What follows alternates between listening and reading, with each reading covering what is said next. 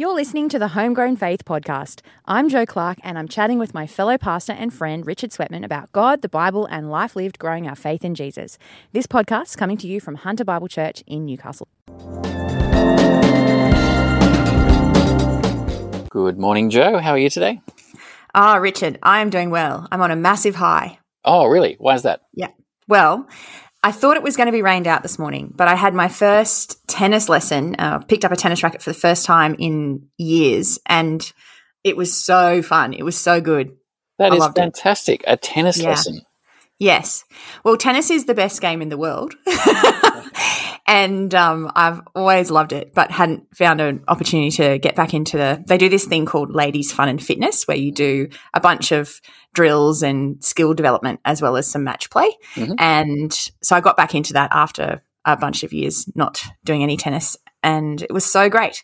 And the joy of playing the game that you love.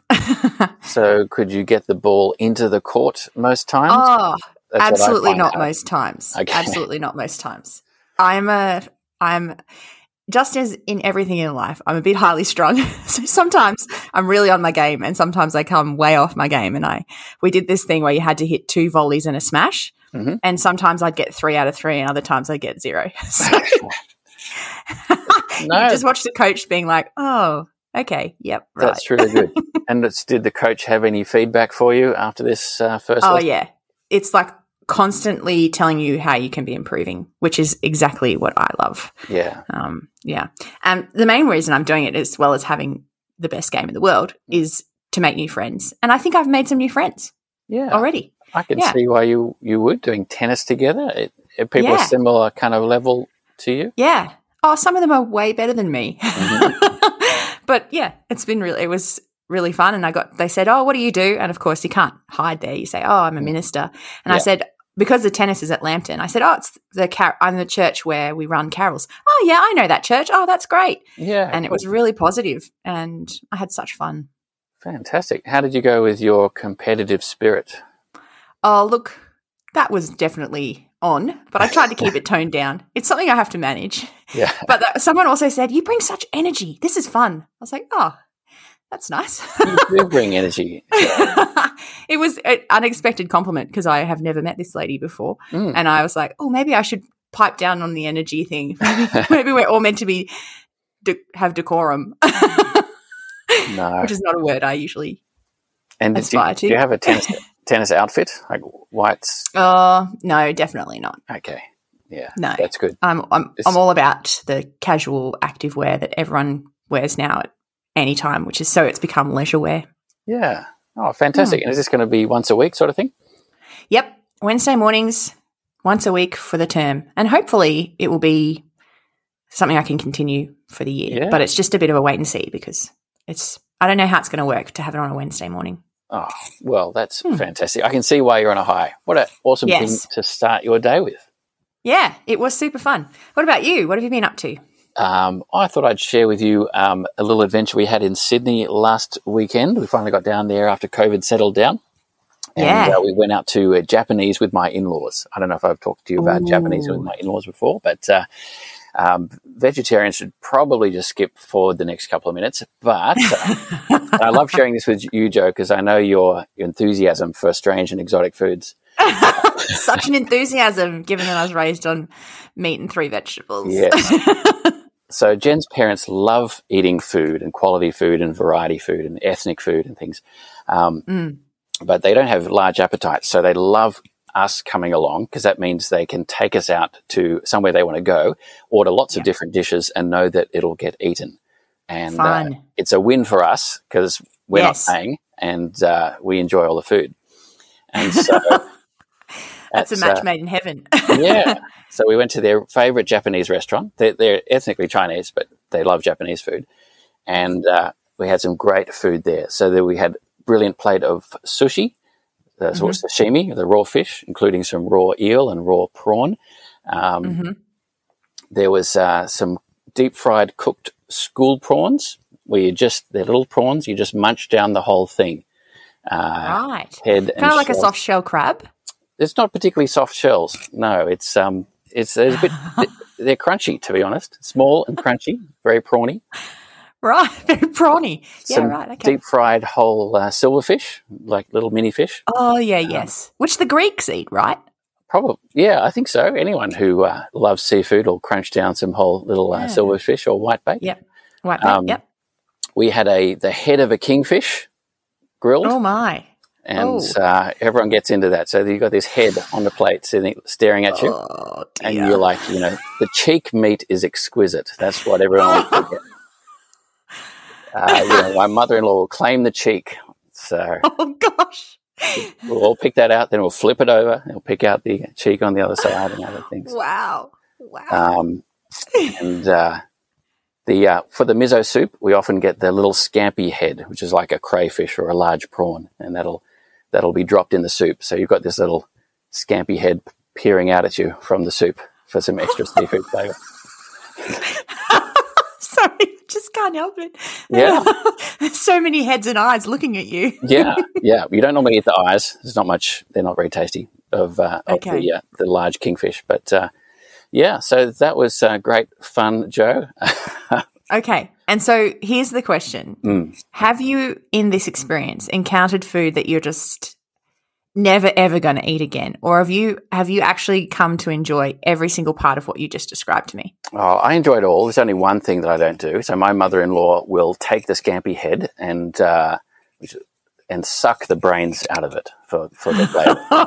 Yuck. And I can't come at that. But, yeah, nothing goes to waste there. Do you want to know that for the last 3 minutes I've been holding off saying yuck, and that's the thing that got me. That's the thing. Sorry. I want to be appreciative of different cultures, but man, that's food I just don't know if I can get amongst. Not many people. Well, that's all right. It's delicious. Not many people can go the sucking up the brains of right. But that was a highlight. Enjoyed that. And I imagine there's been lots of chat. Like it's quite enjoyable to get into food like that together. Yeah. Lots of chat. A bit of the waiter. My father-in-law tips generously, so the head waiter always comes and has a chat. And so it's a very important part of our sort of extended family relationship. That's great. So Now, what have you been? You're in the Gospel Project this year after the Minor Prophets Project from 2020. Yes. What have you been reading? I'm deep into John, which I'm finding actually has way more depth. Of course it does. Every Gospel does. But way more depth that I'm enjoying, that I've been surprised by. Yeah. So I'm in chapter 8, which has, of course, got that bit which early manuscripts may or may not have. But we're skipping down to around verse 38. Mm-hmm. And Jesus is talking with the Jews, and he has this interesting repetition that I really found very interesting. And so from verse 38, I'll just read a little bit. Jesus says, I'm telling you what I have seen in the Father's presence, and you are doing what you've heard from your father. And then I'll skip down to verse 41. You are doing the works of your own father. And then, of course, in both cases, first the Jews say, Abraham is our father. Then they say, we're not illegitimate children. The only father we have is God himself. And then he continues in verse 42. Jesus says to them, if God were your father, you would love me, for I have not come here. Or have I come? Oh, let me start that again. If God were your father, you would love me, for I have come here from God. I have not come on my own. God sent me. And then he responds to them and he says in verse 44, you belong to your father, the devil. And it's almost just such a quickly escalating situation. He says, you've got a different father. And they say, no. And he says, you've got a different father. And they say, no. And he says, you've got a different father, and it's the devil, which is just really intense. And I'd never picked that up before. And then it finishes the sort of little moment in his speech in verse 47, he says, whoever belongs to God, here's what God says. The reason you do not hear is that you do not belong to God. And then they moved on. The Jews, of course, move on to talking about Jesus being demon-possessed. Wow. And it really jumped out at me today how clearly Jesus was trying to say, God the Father is not your father. Abraham is not your father. The devil is your father. I can see as you walk us through it, he's saying your father, and they're putting different candidates for their own fatherhood, whoever their father, Abraham, and then God. Yeah. And then I think as listeners and readers were a bit like, what's going on here? Yes. What's Jesus saying? And then, bam, there it is, like you say in verse 44. 42, and it's quite extended. And he labours the point. You're not believing me. I'm telling the truth. If anyone who belongs to God hears what God says. And so he's really hammering it home. And, of course, just later he says, before Abraham was, I am, and the uproar. And so it's a very intense situation that I would quickly have skipped over, I think, other than just not really thinking, having the permission to slow down has been really good. Yeah.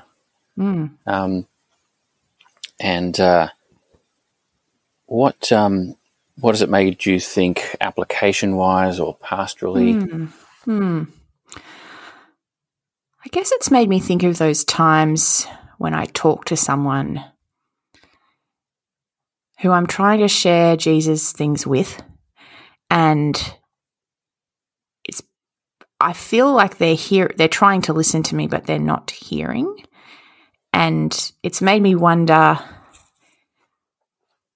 or at different times thinking, is it that this person's eyes haven't been opened by God, that he is in his timing perhaps not yet revealing himself to this person, or it's taking time, or I guess that's where my thought went to, but it didn't go further than that. The spiritual warfare aspect of ministry and evangelism. Yes.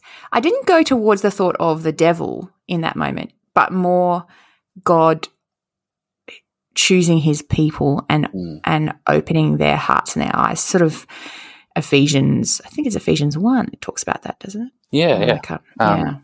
We'll come to that in John, I think, over the blind man being able to see.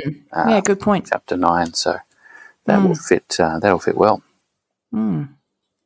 Yeah, so it's quite. I'm really enjoying it. Yeah, looking forward to more. No, that's great. What about you? What have you been reading? Oh, well, I'm very excited about a birthday book that I've been given called Dominion: The Making of the Western Mind by Tom Holland. I feel like I've been sharing lots of books about culture lately, Joe. Yeah. But, that's just the wave I'm on at the moment. But this is a great book. Tom Holland is a historian, comfortable in the ancient world, in the medieval world, I think, which is really cool because those worlds feel very foreign to me, but very comfortable to him. And he's not a Christian, but what his case is that our culture, our world, the Western world now has been massively shaped by Christianity, and it's like we're pretending that that's not the case. I think either he or a reviewer gave the illustration of it's a bit like how people were mocked for being flat earthers, or the way an atheist might mock a believer who believes in 6-day creation. He's saying it could really just turn it straight back and say the Western atheist totally is in complete denial about the influence of Christianity on our culture and the way we think and the categories, things like human rights or the value of an individual or something like that just really come from Christianity. So what he does is just kind of walk through different phases in history from the ancient world through to the kind of I don't know what you'd call the 600s, 700s, that kind of end of the Roman Empire time period, moving into the early Middle Ages, and just pointing out things that came about because of Christianity, stuff like hospitals or universities or the concept of human rights. And so one that thought I'd share is just the opposition to slavery. And I think, I know a bit about William Wilberforce. I think a lot of people know about William Wilberforce in the 1700s. But way back in like the 300s, there's a theologian who's quite famous for other theological stuff, Gregory of Nyssa, brother of Basil. You might have, you and I probably have vague memories of this from Bible college and church history. But he was actually one of the first to condemn slavery, which is very common in the ancient world. Yes. But that arose from his Christian faith and his studies of the scriptures to say that humans have been created and valuable. And so he says that a human soul was literally priceless. It shouldn't be purchased. His quote here is, not all the universe would constitute an adequate payment for the soul of a mortal. Wow. And so he's saying, no, you can't have slavery. At the time, it was not very well supported, but he started a movement that, to this day, Christians have a strong, firm case for against slavery, being against God's purposes and God's design as our creator. So, how has reading this book affected your relationship with God? I think it's been helped promote Thanksgiving. So I'm thankful for elements of Western culture, and I'm thankful that God has, through history, has had an influence there. And I'm less embarrassed about God. I mean, technically, of course, head knowledge, I'm not embarrassed about God, but less emotionally. So as I interact with the world or with the family or whatever it might be, there's nothing to be ashamed about with Christianity. Sure, the church has so there's been some dark times in history and things haven't gone well at different times.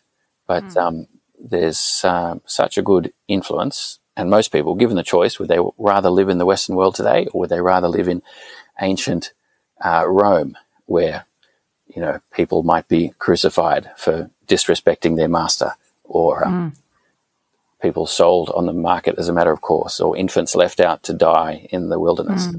Most people would rather live in the Western world today. So, I found that helpful.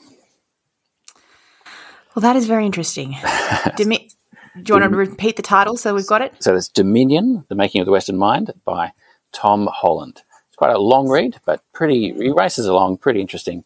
And, not from a Christian guy, but, helpful happy read. to recommend it. Yeah. Oh, great. Oh, well, thanks, Richard. We're out of time, but it's been good to talk. Fantastic. Great talking with you, Jo. Enjoy tennis next week, and I'll talk to you then. I will. Sounds good. Bye. Bye.